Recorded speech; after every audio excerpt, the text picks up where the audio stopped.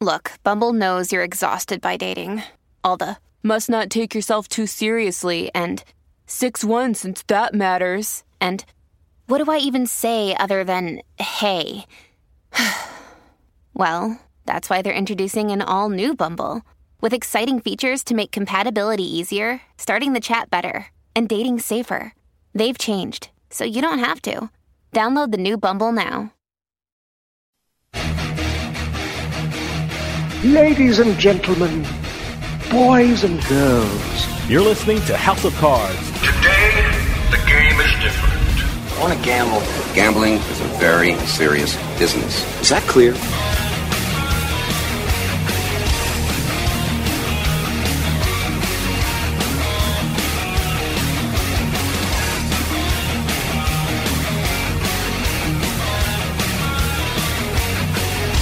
Welcome to House of Cards. Dave Weishuttle with you here, deep from the swamps of Jersey. We got a great show coming up for you. I'm excited about this show because we are going to talk about a game most of us probably play, the lottery. Most of us probably have a lottery ticket in our wallet or in our pocket right now. A couple of weeks ago, we couldn't stop hearing about the lottery because of the $2 billion jackpot from Powerball. But like most people, I didn't know the history behind the game. Well, that all changed because I read For a Dollar and a Dream, State Lotteries in Modern America, a book written by Jonathan Cohen. It's an absolutely amazing book about the evolution and growth of this country's favorite game. When we come back, we're talking about the lottery with Jonathan Cohen. So stick around. We'll be right back with House of Cards.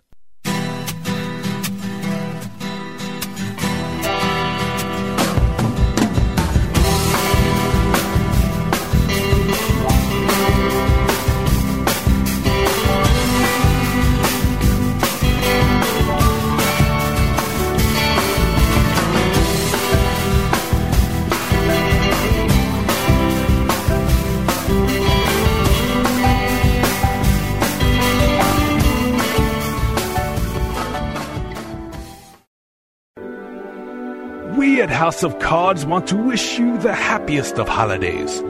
And in celebration of the holiday season, we would like to present that beautiful holiday favorite, Silent Night, sung by that wonderful soprano, Chewbacca.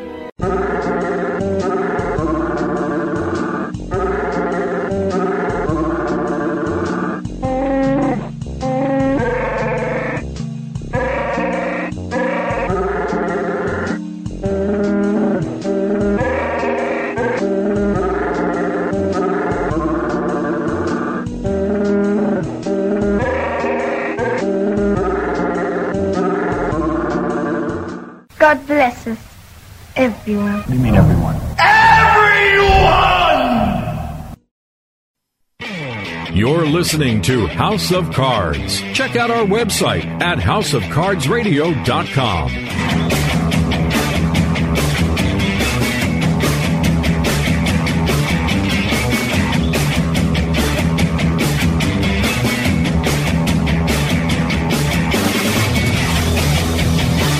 Welcome back to House of Cards. Dave Weishuttle with you. Here at the radio show, we get a lot of books all the time, but I have just read the most interesting book we've received in a long time.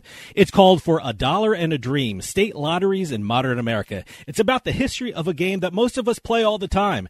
The author is Jonathan Cohen, and we are lucky to have the author of this great book on the line right now. John, welcome to the show. Thanks for having me.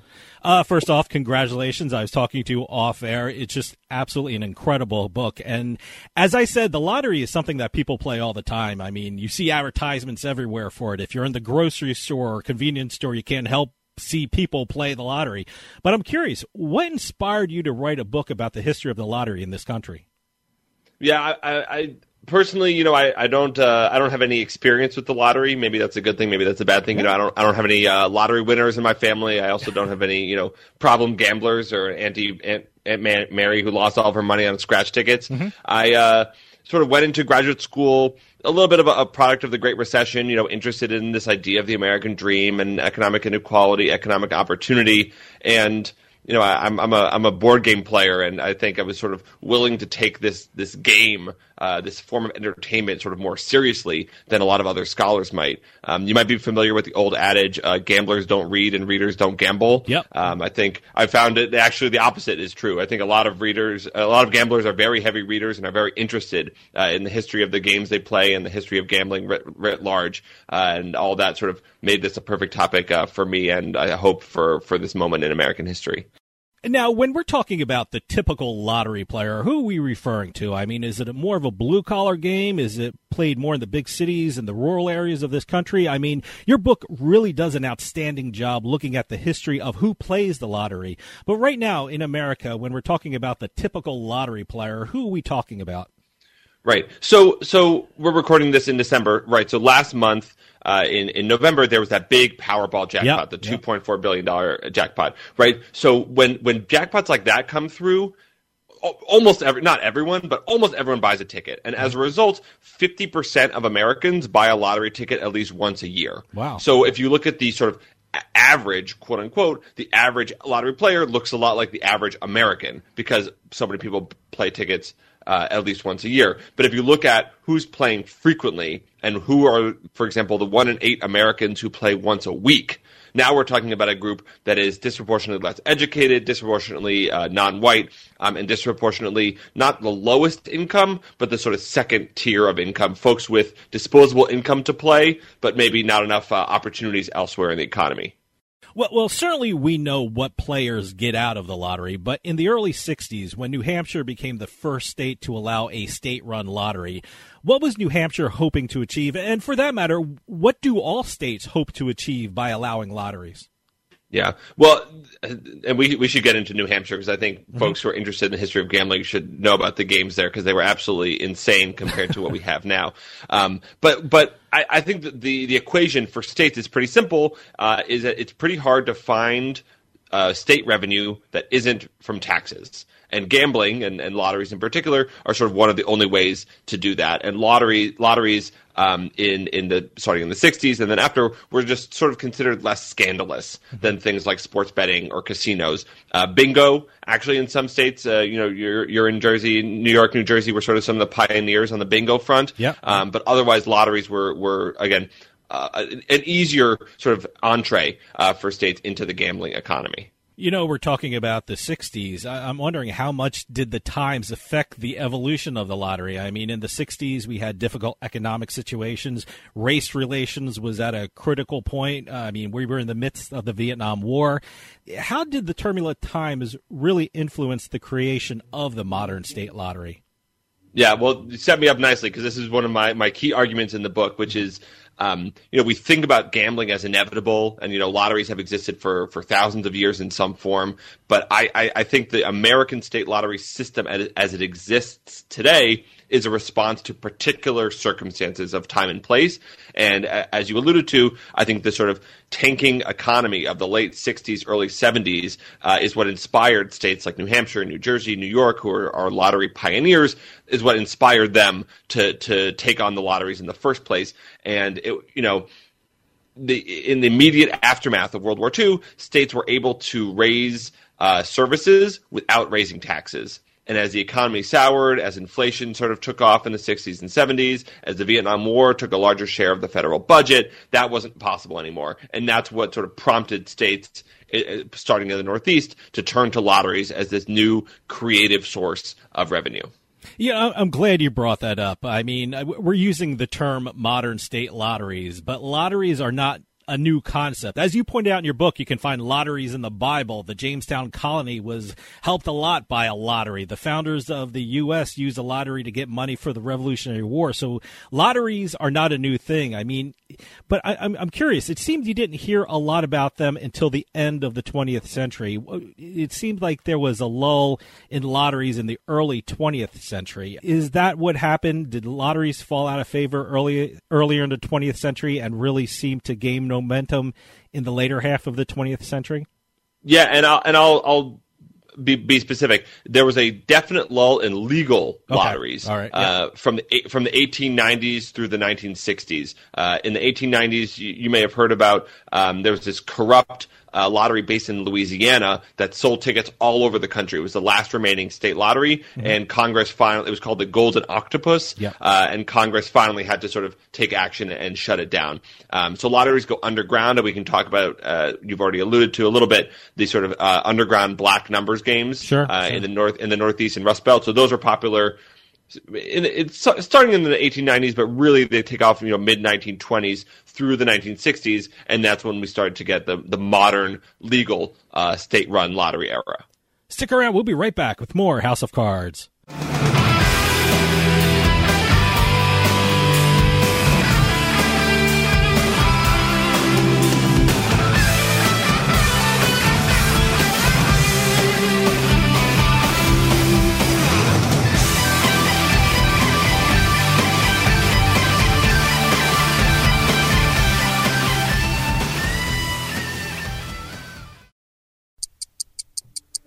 Every 40 seconds, a kid is reported missing.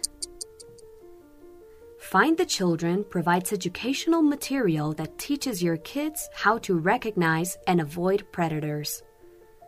Our recovery programs are very successful in bringing kids back home to their family. You can help protect our kids and bring the missing kids home safe by donating your unwanted car, truck, SUV, or van, running or not. We guarantee you will receive the maximum tax deduction. We provide fast free pickup, usually within 24 hours. Over 2,000 kids are reported missing every day. Call now to donate your vehicle. Donate now to bring these kids home safe. Call 800-706-6060, 800-706-6060, 800-706-6060. You're listening to House of Cards. I'm talking sick piles of money. I'm talking lay on your bed in your Vegas room, throw the money in the air, and dance as it showers down on you money. I'm talking frosted glass limo money. I'm talking big cowboy hat, silver turquoise buckle money. I'm talking gambling. I am in love with you.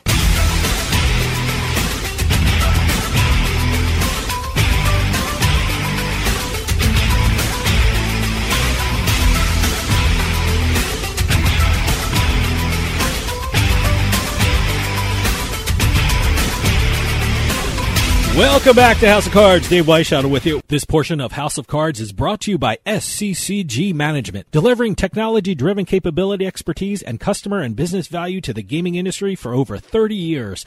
For more information, go to sccgmanagement.com. For those of you just joining us, I am talking with Jonathan Cohen, author of For a Dollar and a Dream, State Lotteries in Modern America. Well, let's get into that a little bit, especially in the 1960s, and New Jersey was the state that saw the biggest need for a state-run lottery. What was going on in New Jersey at the time, and how did New Jersey influence other states when it came to state-run lotteries? Yeah, so New Jersey is suffering a worse version of a problem that other states are experiencing, which is that the state needs more money, but voters are already sort of suffering under their tax burdens and don't want to shell out more, so the state needs a way to raise money without raising taxes.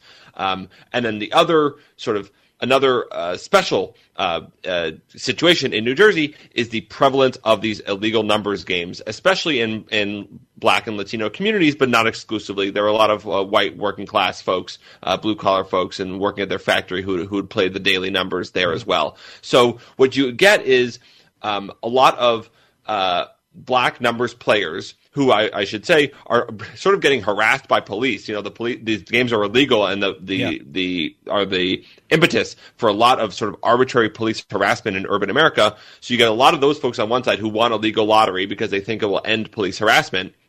And on the other side, you have all these white suburban homeowners who don't want to pay more taxes, who still want state services, and because of all this illegal gambling, they think that a lottery will be a windfall, and that there's all this money that's already being spent on gambling, and all we have to do is legalize the lottery. So just to answer the second half of your question, New Jersey solve some of these problems. The New Hampshire and the New York lotteries, the first two, were just absolute duds. The games were so complicated. They're based on these historical horse races, and they're sort of like raffle type games. It's just not even worth getting into. And the tickets are expensive. You have to like write your name on all of them. And the New Jersey just is like, all right, we're just gonna have a weekly lottery, and we're just going to do away with it. And then pretty quickly they like, okay, we're going to add a daily numbers as well. So they really, they have cheaper tickets, faster drawings, faster payouts, and that's what really sparks the spread of state lotteries across the region in the early 70s. You know, you mentioned illegal gambling. I mean, one of the arguments in the debate on whether to allow legal state lotteries is the presence of organized crime and illegal gambling. I mean, some felt it would stimulate organized crime, and others felt it would take away money from the mob and put them out of business. I mean, we're kind of having that same debate now about sports betting in this country. Has either side of the debate been proven wrong or right, or is that still to be determined? Yeah, I mean, what's tough is like if you take that argument to its logical extreme, then like, oh, the state should like sell heroin because the heroin is happening anyway, so should the state sell heroin? Like, I don't think so. I think that there's a line somewhere. I think one thing that has been proven wrong is this belief that, oh, all these people who are already betting, they're the only ones who are going to play once it's legal. Like, legalization is just going to capture money that's already being spent on gambling. Yeah. That has been proven time and time again to be untrue. That we've seen in lotteries, in sports betting now, with marijuana legalization, that legalization of a product increases the audience and increases the number of people who participate. I'm not saying that's a good or a bad thing necessarily, just that argument that this is already happening illegally, so we might as well legalize, that has fallen short time and time again. You know, I like the fact that you brought up the people who play the lottery, and one of the sections I found very interesting in your book is the mindset of some people who play the lottery. I mean, some people who prayed to win the lottery, and you brought up an interesting court case about people praying to God and the saints and helping them win, and it was a very interesting court case that you brought up. I'm going to tease that so people can pick up the book and read about it.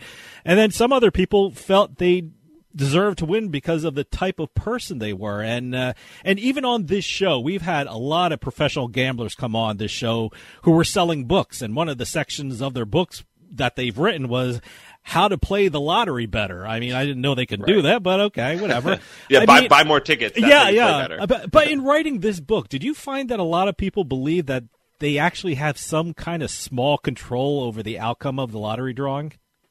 Absolutely, and I think we see this in a lot more ways than you might think. I think the practice of playing special numbers is a form of exerting control. The practice, and this is really weird, but it is established in a major study, the practice of picking which store you buy your tickets from. Even though every store can sell the same tickets, especially if you're playing like Powerball, every store can sell a ticket with the same numbers, but people go, and this is borne out in a major study, people go to stores where winners have bought their tickets thinking that the luck will somehow rub off on them. And then the most sort of pervasive practice, and one that's sort of invisible and sort of below the surface, and that you alluded to, are folks who pray to win the lottery or use positive thinking or affirmations to thinking that it will help them win.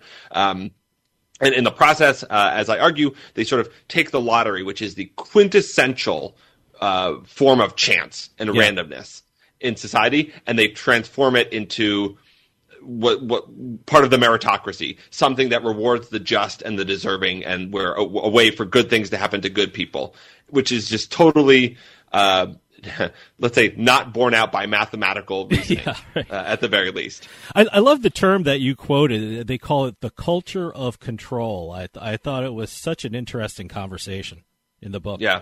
And just to explain, so the culture of control is this belief that good things happen to good people, bad things happen to bad people. And I see one example of this, and I didn't write about it as much in the book, but I've written about it elsewhere, is the myth of the miserable lottery winner. The belief, and it's a total myth, the belief that bad things happen to lottery winners because they didn't really deserve their money, so they suffer some comeuppance because they don't know how to handle it. And it's totally not true. Lottery winners do just fine, by and large. There's like like 5 examples of lottery winners who lost their money, and those get quoted in every single article that perpetuates this story. But this belief that we want to have that these people who are luckier than us don't actually deserve it is just so pervasive. And the fact that everyone knows about this myth, but the fact that it is an actual myth, I think is really telling. You know, one of the things that really spurred the growth of the lottery was the work of a company called Scientific Games. And for people out there, they're still around. They're now called Light and Wonder. They changed their name. I don't know why they changed their name. They changed it like every 5 years to avoid lawsuits and stuff. I guess so. It's Light and Wonder now. But tell us about the company Scientific Games and what was their effect on the lottery in this country? Yeah, it's absolutely huge, and it's a totally unknown story that I was happy to uncover. So, Scientific Games is the creator of scratch tickets, which debut in Massachusetts in 1974, and sort of quickly saturate the nation. But until 1977, lotteries are confined in the they're confined in the Northeast. There are only 14 states, and Scientific Games is sort of selling its scratch tickets like hotcakes, but it wants to expand the market. It needs more states to legalize lotteries so that it can sell more scratch tickets. And what it does in Arizona, in Oregon, California, the District of Columbia, Missouri, Iowa, Colorado, is it swamps the initiative process. So these are states where, you know, a voter or any person can sort of collect signatures, put a ballot initiative on the ballot for voters to decide. If 50% of people say yes, that law goes through. No amount of governors or state legislators can interfere. So what Scientific Games does is it pays companies to gather signatures. It writes the bills themselves. It pays advertising. And it puts these lottery bills on the ballot and tells people, hey, a lottery in California, for example, isn't about gambling, it's about education. And in Colorado, the lottery in Colorado isn't about gambling, it's about public parks. And if you support public parks, you should support the lottery. And they pass the lottery in all these states that I mentioned. I mean, that's really what sparks their spread in the mid-1980s. And, you know, Scientific Games, for their part, you know, wins the contract in basically all of these states and sort of living high on the land on this 10% or so of every lottery dollar that goes to administration costs. Stick around. We'll be right back with more House of Cards.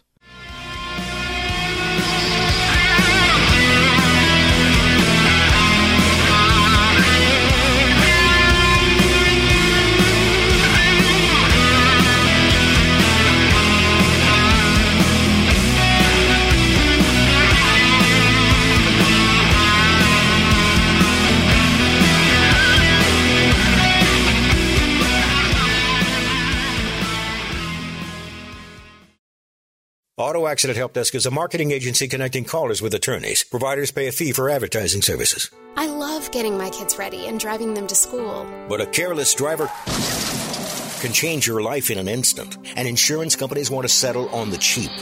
Auto Accident Help Desk connects victims with powerful lawyers. They fight for you. I called Auto Accident Help Desk and got help for my pain and suffering. Don't let an insurance company take advantage of you. Our attorneys fight and beat big insurance every day. Call 800-297-9766. 800-297-9766. If you've been injured in an automobile accident in the last 6 months, you owe it to yourself to make this free call with no obligation. We're available 24/7 to help you get the money you deserve for your pain and suffering. Auto Accident Help Desk helps accident victims like you every day. Call 800-297-9766. 800-297-9766. 800-297-9766. Hey, this is Dave Weishuttle from House of Cards with your House of Cards Gaming Report for the week of December 12th, 2022.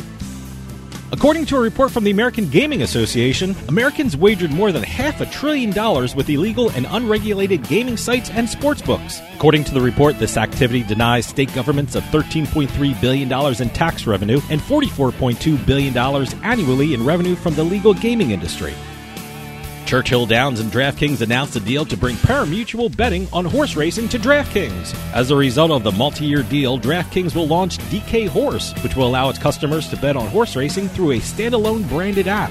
Churchill Downs will provide DraftKings with pari-mutuel wagering rights to horse racing under their control, which includes the Kentucky Oaks and the Kentucky Derby.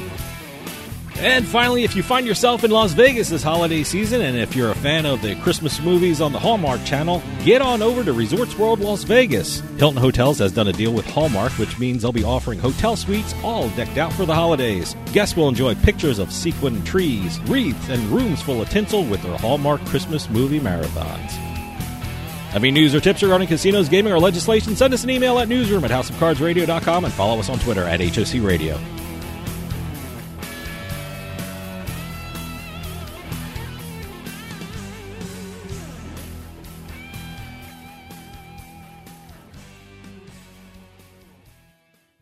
You know, ever since the U.S. Supreme Court handed down its decision lifting the national ban on sports betting, the gambling landscape of the country is changing on a daily basis. So how do you keep up with all the latest news and developments? You go to the one site that has all the information you need to stay ahead of the game, and that site is usbets.com. With usbets.com, you'll get up-to-date information on not just the sports betting scene, but also the latest news and notes on the entire gaming industry all across the country. It's not just one state, it's all of them in one spot. Get the latest news on sports betting and gambling from the country's #1 gambling magazine. Get on over to usbets.com.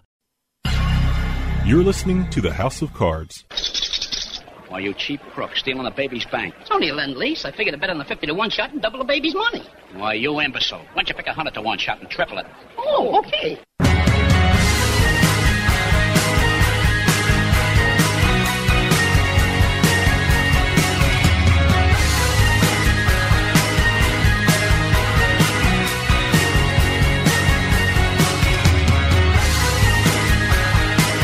Welcome back to House of Cards. Dave Weishuttle with you. House of Cards is brought to you by BetMGM Casino. Play your favorite casino games at BetMGM Online Casino. Slots, table games, live dealer games, everything you love about Atlantic City and Vegas, all online at BetMGM. Go to BetMGM Casino, create an account using our promo code Turnpike, and become a verified player. New players get $25 free when signing up, plus a first deposit bonus up to $1,000. That's promo code Turnpike at BetMGM.com for a 100% deposit match up to $1,000 plus $25 free. Must be 21 years or older to place a bet. Terms and conditions apply. Gambling problem? Call 1-800-GAMBLER. For those of you just joining us, I am talking with Jonathan Cohen, author of For a Dollar and a Dream, State Lotteries in Modern America. You know, Scientific Games seem to shift the proposal for the lotteries to focus more on specific government programs. Was that the blueprint going forward, that lotteries were not money going to the states, it was money going to the states for a specific purpose? Is that what happened after Scientific Games? Yeah, that's about right. I mean, in the 60s and 70s, and the quotes that you've seen from New Jersey are just crazy. People really thought that a lottery was going to solve all of their state's financial problems. They really thought it was going to be, they were never going to have to pay taxes again because there was going to be a lottery. And you know, evidence by the late 70s shows that that's just not true. So rather than sort of put the money in the general fund for, you know, it'll make a small difference, but it won't really change anything. What Scientific Games does is particularize the promise of the lottery. They say, we're going to help this one specific program. And that's what's on the ballot. And so yes, you're exactly right where they make it more specific, and to their credit, it absolutely works because they win basically every vote that they get involved in. Now, Scientific Games is a private company. How much did the private sector affect the growth of the lottery in the United States? Yeah, that's an interesting question. So as I mentioned, around 10% of every lottery dollar goes to the administration costs, and that includes advertising. There's another, I should say, 5 to 6% that goes to the retailers that sell and cash tickets. So without retailers, and it took a little while, but eventually sort of lotteries settled on convenience stores, grocery stores, liquor stores as sort of their stable base of retailers. Without those kind of that kind of built-in market, the lotteries would have spread a lot more slowly, or the lotteries would be a lot smaller than they are today. And sort of similarly on the back end, a lot of these companies, not just Scientific Games, but some of their competitors and even some smaller companies along the way, were really integral in providing, computer services, ticket services, advertising services that help lotteries grow. Because if you think about it, this is a brand new industry when it starts, and these companies have these state officials. A lot of them are former FBI officials, because states are so worried about organized crime that they bring in all these FBI agents to run the state lotteries, and they have no idea how to run a gambling game. they have no background in this stuff, and it's these companies who are able to sort of kickstart the process, and then ultimately sort of they have a lot of say in the process, and they're the ones who are innovating and creating new games, creating new ways to play, creating new cost of tickets, dividing new advertising, and they're really an understated and overlooked part of the American gambling economy. Now, you mentioned the Powerball jackpot a couple of weeks ago, and recently lottery jackpots have grown to astronomical levels. I mean, when I was growing up in New Jersey, New York area, I remember the news reports and all the hype around Lotto and Lotto Mania that you referred to in your book. You brought back memories. When it came of the $40 million jackpot that would freak everybody out, and nowadays, $40 million is like you don't even get out of bed for it. I mean. But I was in the store a couple of weeks ago, and someone was in front of me, and they asked their friend, "Are you going to buy the lottery?" And they said, "No, it's only $20 million this week." And I was like, "What are people thinking?" But when it comes to prizes offered, what's changed in the business practices of the lottery to allow these prizes to get so big? I mean, were people just expecting bigger and bigger prizes as time went on? Is that what they had to do to accommodate their customers? That's definitely a big part of it, and it's what lottery officials call jackpot fatigue. Yeah, which is the $40 million jackpot that set New York aflame in 1984. Now that's just sort of the starting point, or until 2020, that was a starting point for Powerball and Mega Millions. On the business side, on the industry side, a lot of it has to do with the rise of multi-state games. So what you're recalling from New Jersey and New York, these were only in the states themselves. And states did have a little bit of an arms race where New Jersey would lower its odds of winning to help create bigger jackpots, and then New York would lower its odds of winning to create bigger jackpots. So they were sort of competing with one another. And then eventually states started banding together. And in 1987 is where we get the sort of a game called Lotto America that is ultimately going to become Powerball. And this is a group of small states who basically can't compete with all the big states nearby to offer bigger jackpots. And eventually, nowadays we have Powerball and Mega Millions, both of which are available in all 45 lottery states, which is how we get these astronomical jackpots. I'd say the other factor is the absolutely terrible odds of winning, but people don't really care about the odds of winning. They just care about how big the jackpot is when they do win. We talked about the media, but I'm curious, what was the effect of advertising on the growth of the lottery? I mean, I'm here in New Jersey. I get all the lottery ads from New York, New Jersey, and Pennsylvania. By the way, Pennsylvania actually has a recurring character in their lottery ads, Gus the Groundhog, who is the second most famous groundhog in Pennsylvania after Punxsutawney Phil. But how did advertising affect the growth of the lottery?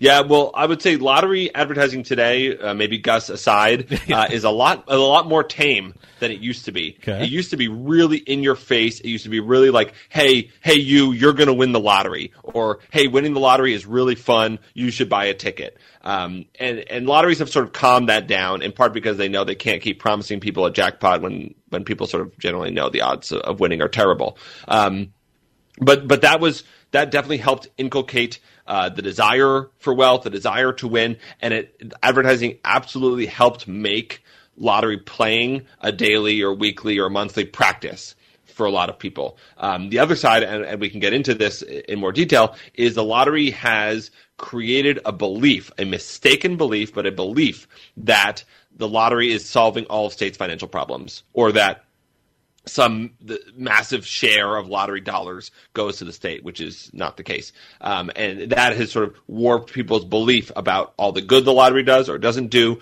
and then how much states have to work with on the financial side, thanks to the gambling world.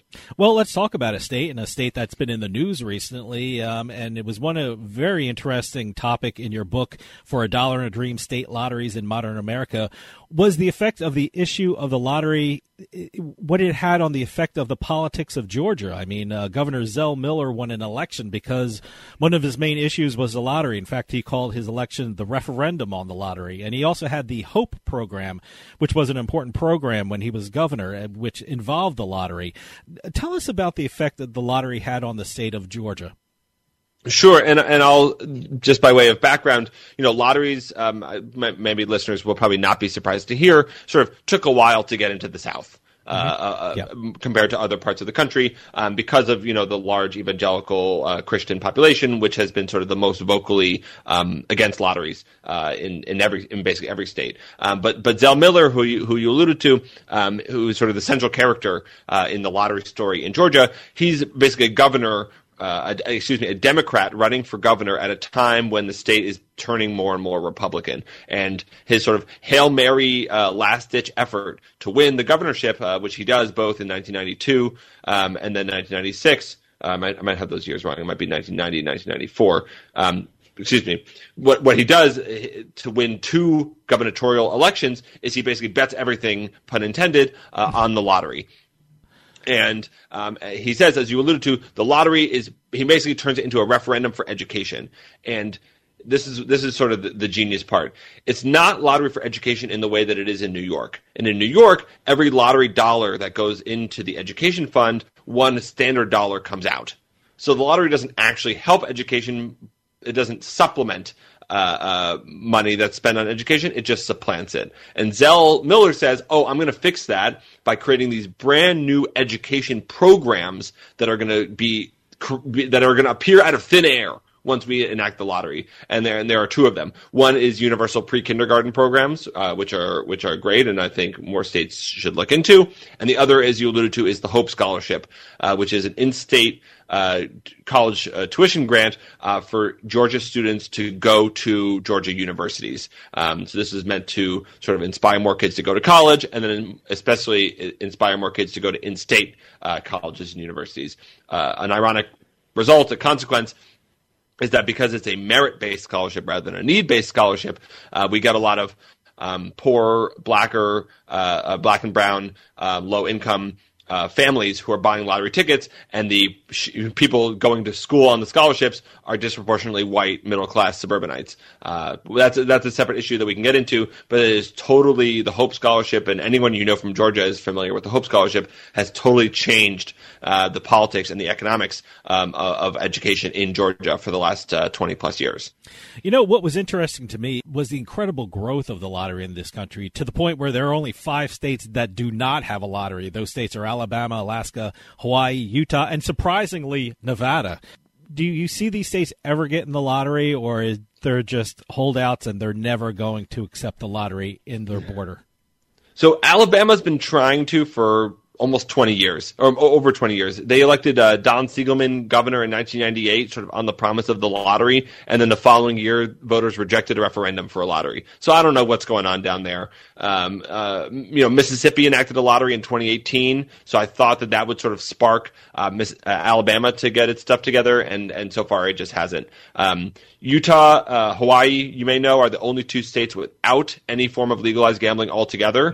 Mm-hmm. So I don't think it's in the cards there. Alaska has very limited tribal gaming and dog racing, but I don't think the geography of Alaska is particularly well suited to a state lottery. Though I also felt that way about Wyoming, and then they proved me wrong. So what do I know? And then Nevada. I mean, you said it's ironic. I think the casino operators, and anyone who's been to Nevada knows, there's slot machines and blackjack machines in every supermarket. They don't want competition for that dollar. So that's I don't think it's happening anywhere other than Alabama, which I would keep my eye on for the next couple of years. Do you think the lottery achieved what the states hoped it would achieve for them? Has it reached its goal, or has it fallen short of some of the promises the states have alluded to for the lottery? Yeah, it's a good question. On paper, they've achieved their goal in that they've raised, I think by last I checked, it was like $252 billion over the entire lifetime for states, which is great, and that's a lot of money, and that's a lot of money Americans would have had to pay in taxes that they didn't have to. But it has absolutely not met the promise in terms of what the expectations were, and that's partly the fault of the fact that expectations were just so high. Mm-hmm. And the hopes, whether in New Jersey in the 60s, in California in the 80s, in Georgia in the 90s, that a lottery was going to solve all their states' budget problems, solve all their states' education problems, create this brand new scholarship, which actually did not exist before and does now. So yes, on the one hand, they've raised a lot of money and it's been great. On the other hand, compared to what states expected, what they hoped for, compared to, how the lottery is only a relatively small share of states' total income, they've absolutely fallen short. Where do you think the lottery is headed in the future? I mean, I'm of the age where if I bought a lottery ticket, it's either at a grocery store or a convenience store. But now people are buying tickets online through things like Jackpocket. Is the lottery headed online, or will people continue to get tickets from the stores or the grocery stores and convenience stores? Where do you think people can expect the lottery to go to in the future? Yeah, I think it's a good question. There are definitely, I think that we're always going to have the in-person component, and there are always going to be folks who want to sort of feel the scratch ticket in their hands, kind of thing. The lotteries are absolutely pushing both online and then also in some states. I'm from Massachusetts originally, where until very recently you could only buy tickets in cash. And they're trying to sort of move us into the cashless economy.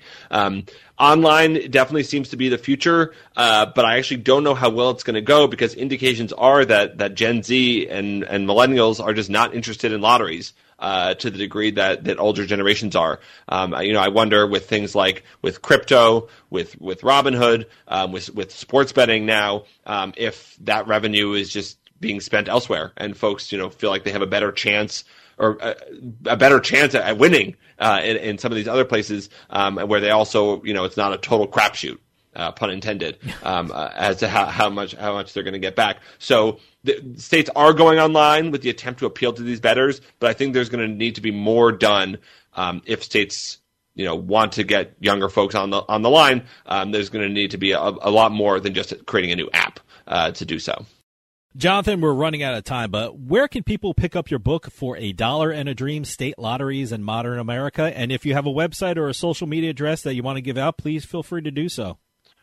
Sure, thank you. My website is just jonathandcohen.com. Book available anywhere books are sold, including Audible, where there's a great audiobook version.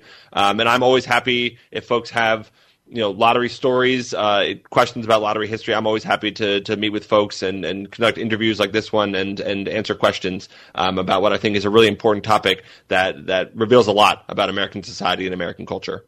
Jonathan Cohen, author of For a Dollar and a Dream, State Lotteries in Modern America. Thank you so much for coming on and talking about the book. The lottery is something that some people play every day, and it was so interesting learning about the history behind the game. Thanks so much for your time. Thanks so much for having me. Stick around. We'll be right back with more House of Cards.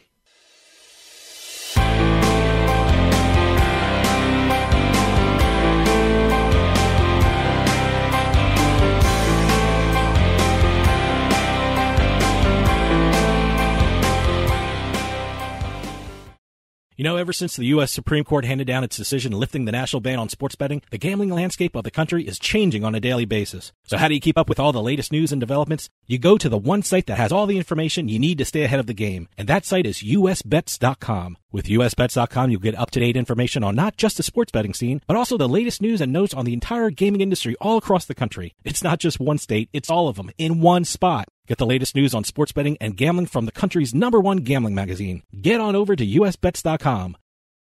Free stuff is awesome, but free stuff that will spice up your bedroom is even better. Just go to adamandeve.com and select almost any one item for 50% off, and then we'll load on the free stuff. Just enter this very exclusive code, BABE16 at checkout, and you'll get 10 tantalizing free gifts, including a sexy item for him, a special toy for her, and a third item you'll both enjoy. And 6 extra special bonus items that are sure to rev your engine, pique your curiosity, and even blow you away. Plus, free shipping! Always sent in discreet packaging. Go to adamandeve.com now. Get 50% off plus the 10 free gifts when you enter the exclusive offer code BABE16. That's BABE16, because without it, no free stuff. That's BABE16 at adamandeve.com.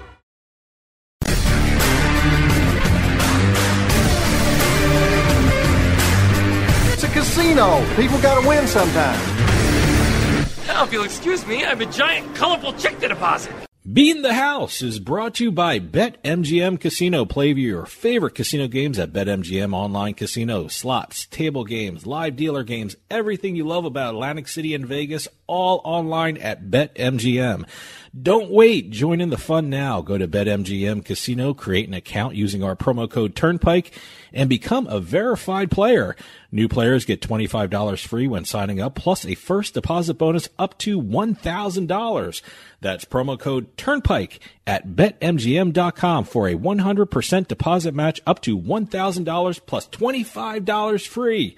Grab a lion's share of the fun at BetMGM.com.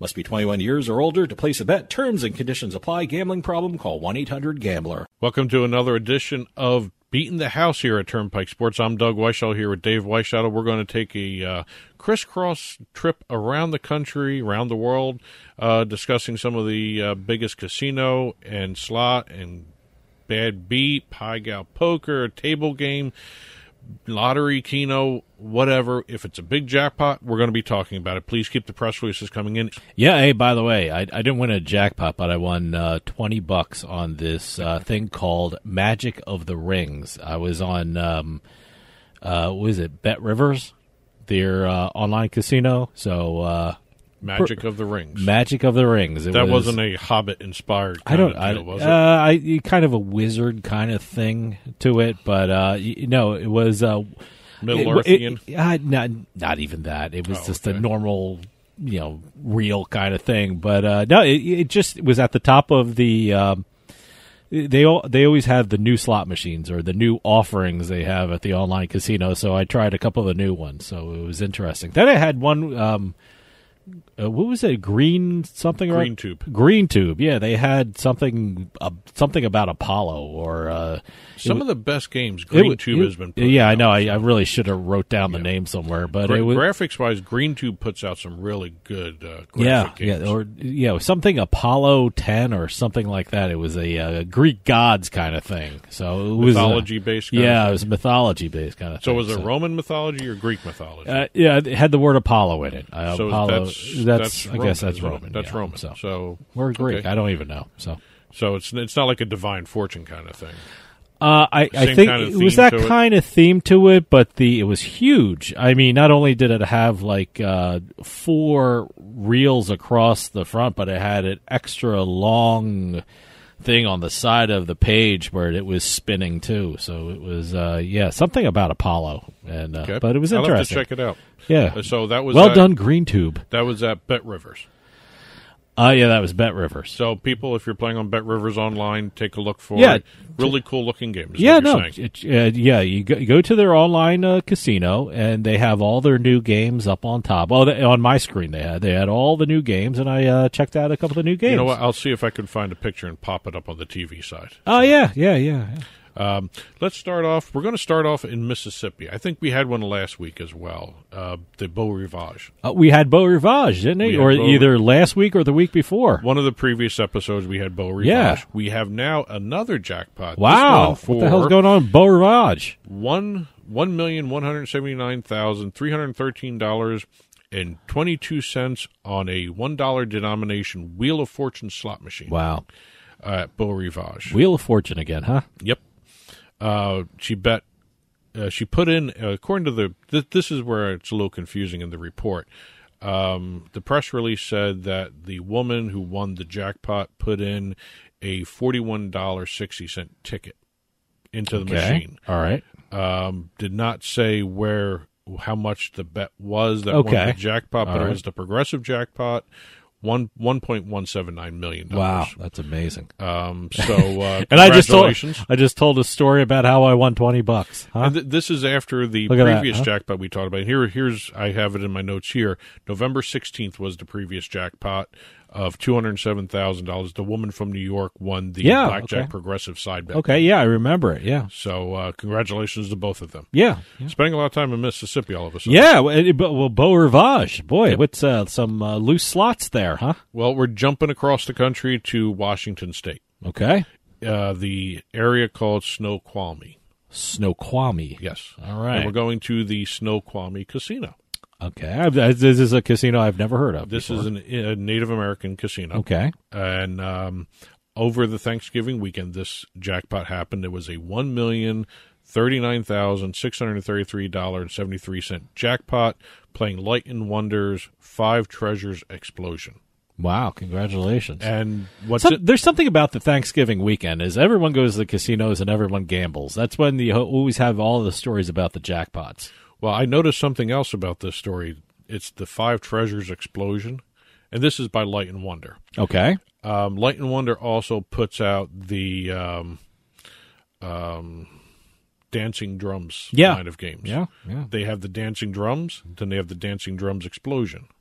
Okay. And what we're going to talk about, I'm telegraphing this later on in the Jersey Jackpot segment because we have a segment for those. Okay. We have a jackpot or two on Five Treasures. Okay. The earlier version of Five Treasures Explosion. All right. So we're seeing does Treasures. Does this look like a Dancing Drums thing? Yep. Okay. They're all similar games. They're all of the Dancing Drums family kind of thing. Yeah. Is that where can we? I would say the platforms are the same. All right. Okay.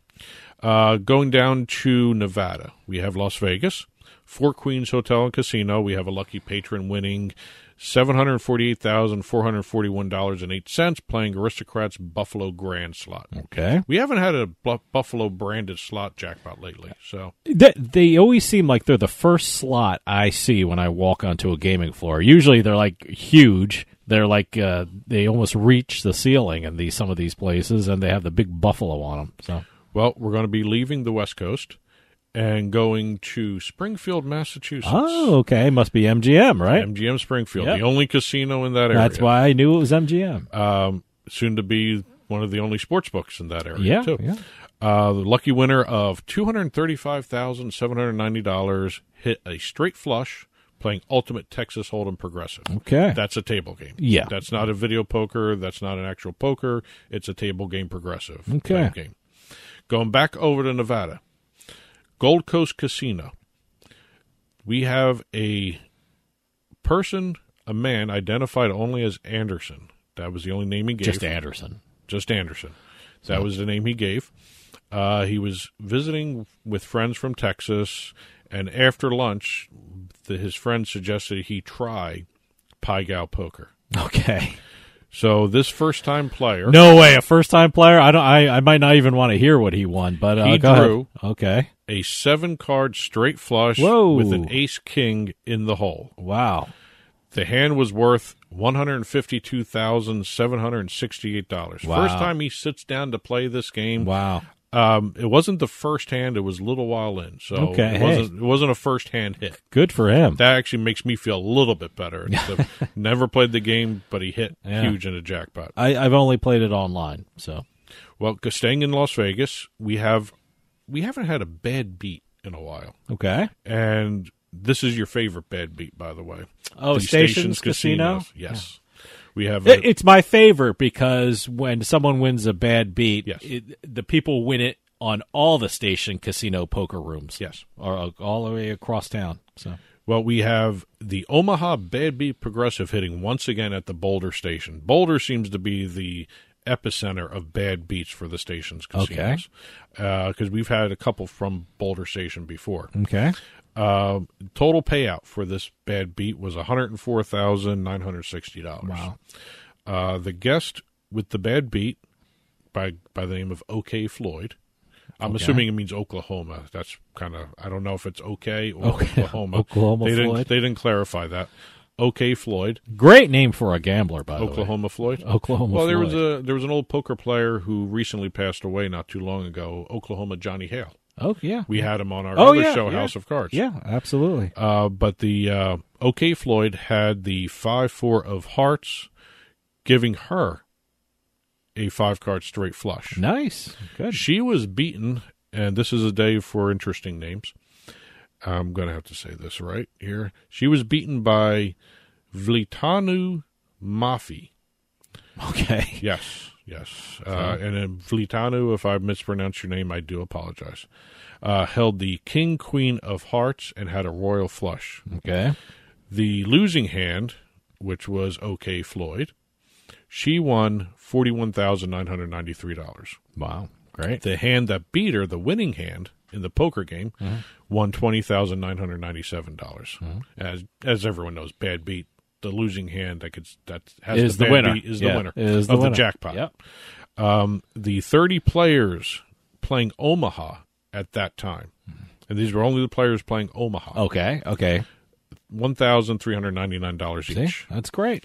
This was the second highest Omaha bad beat to hit at the Boulder. Wow. Okay. The highest one was March of last year, $107,000. So, okay. And congratulations to everyone there, and for everyone else who's playing Omaha at Boulder Station, the bad beat jackpot was reset to $40,000 right after the winning hand there. Staying in Vegas. All right. We have Caesar's Palace. This happened during the World Cup, the USA World Cup. Okay. Let's see. Player snared, no name on the player, by the way. Player snared 5 aces on face-up Pai Gow. 2 Pai Gow jackpots today. 2 Pai Gow pokers, Yep. The major progressive jackpot, $100,000, $100,858. So 5 ace. I guess that's a five of a kind. Yeah. So 5 aces, and he won the progressive jackpot of $100,000. Great. All right, now we are doing our little Jersey jackpot rundown now. All right, We're going to end the segment with Jersey jackpot. And I'm going to keep quiet, and you can run them down. You got a whole list of them, Well, if you see something you want to talk about, All tell right. me. Okay. November 11th, we're going $206,851.10. Got to include the 10 cents. On BetfairCasino.com playing Divine Fortune. I love that game. There's another game that's always kicking out.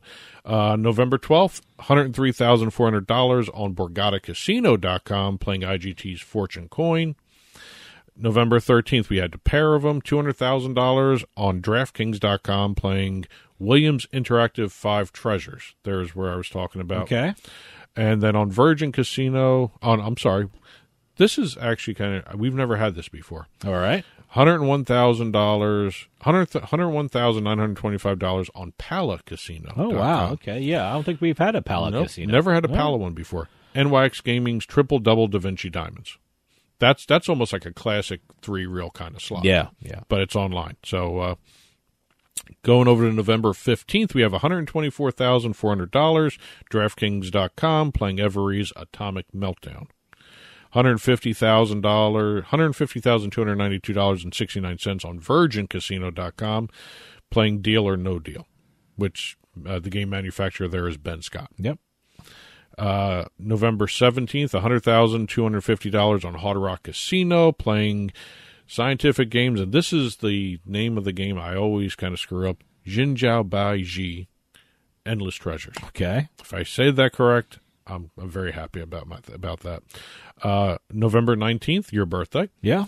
$100,000 on BetfairCasino.com playing Alchemy Bets Slingo Extreme. All right. November 21st, $199,775.81 on PlayMGM Casino's GVC Spin Bandit. Never heard of that one. It's a classic slot. Okay. Kind of All thing. right. November 22nd, $100,032 on DraftKings.com playing 5 Treasures again. Okay. $124,941.21 on BetfairCasino.com playing Divine Fortune. November 23, we have 3 jackpots to hit. Wow. $599,622.94. DraftKings.com playing NYX's Hypernova Megaway. Okay. $125,000 at Harrah's. This is the physical brick and mortar place. Harrah's Atlantic City playing the high limit Bally Quick Hit, which has a minimum bet of $25. Oh, all right. That's the denomination starts at. Okay. High limit slot. $100,000 on Betfair Casino playing NYX's Jinjiao Baiji. Okay. See, that's a big day to gamble. The night before Thanksgiving. Is that the night before? 23rd? Yeah, no, that's always a big night at a casino. Well, if I remember correctly, on the 23rd, there was at least, I want to say, a dozen jackpots of $50,000 or more, including what I just talked about. Everyone's playing that night. Yep. November 25th, the day after Thanksgiving. $160,000 at Borgata Atlantic City, playing IGT's double top dollars. November 27th and November 29th, both of these are on betfaircasino.com. We have $168,350 and then $102,150, both on Every's Midnight Matinee, which is a brand new game that just came on the market. 2 jackpots in 2 days? Yeah. Wow.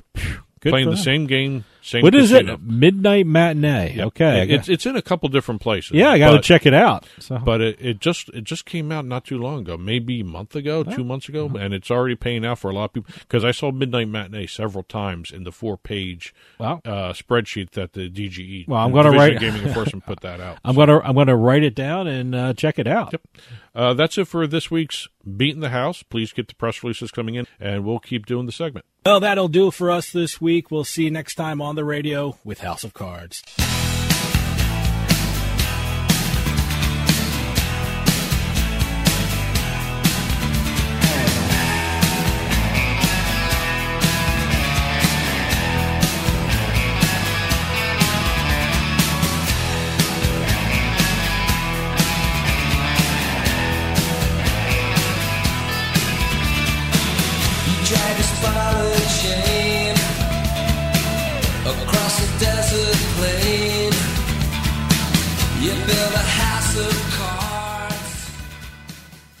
This podcast is a part of the C-Suite Radio Network.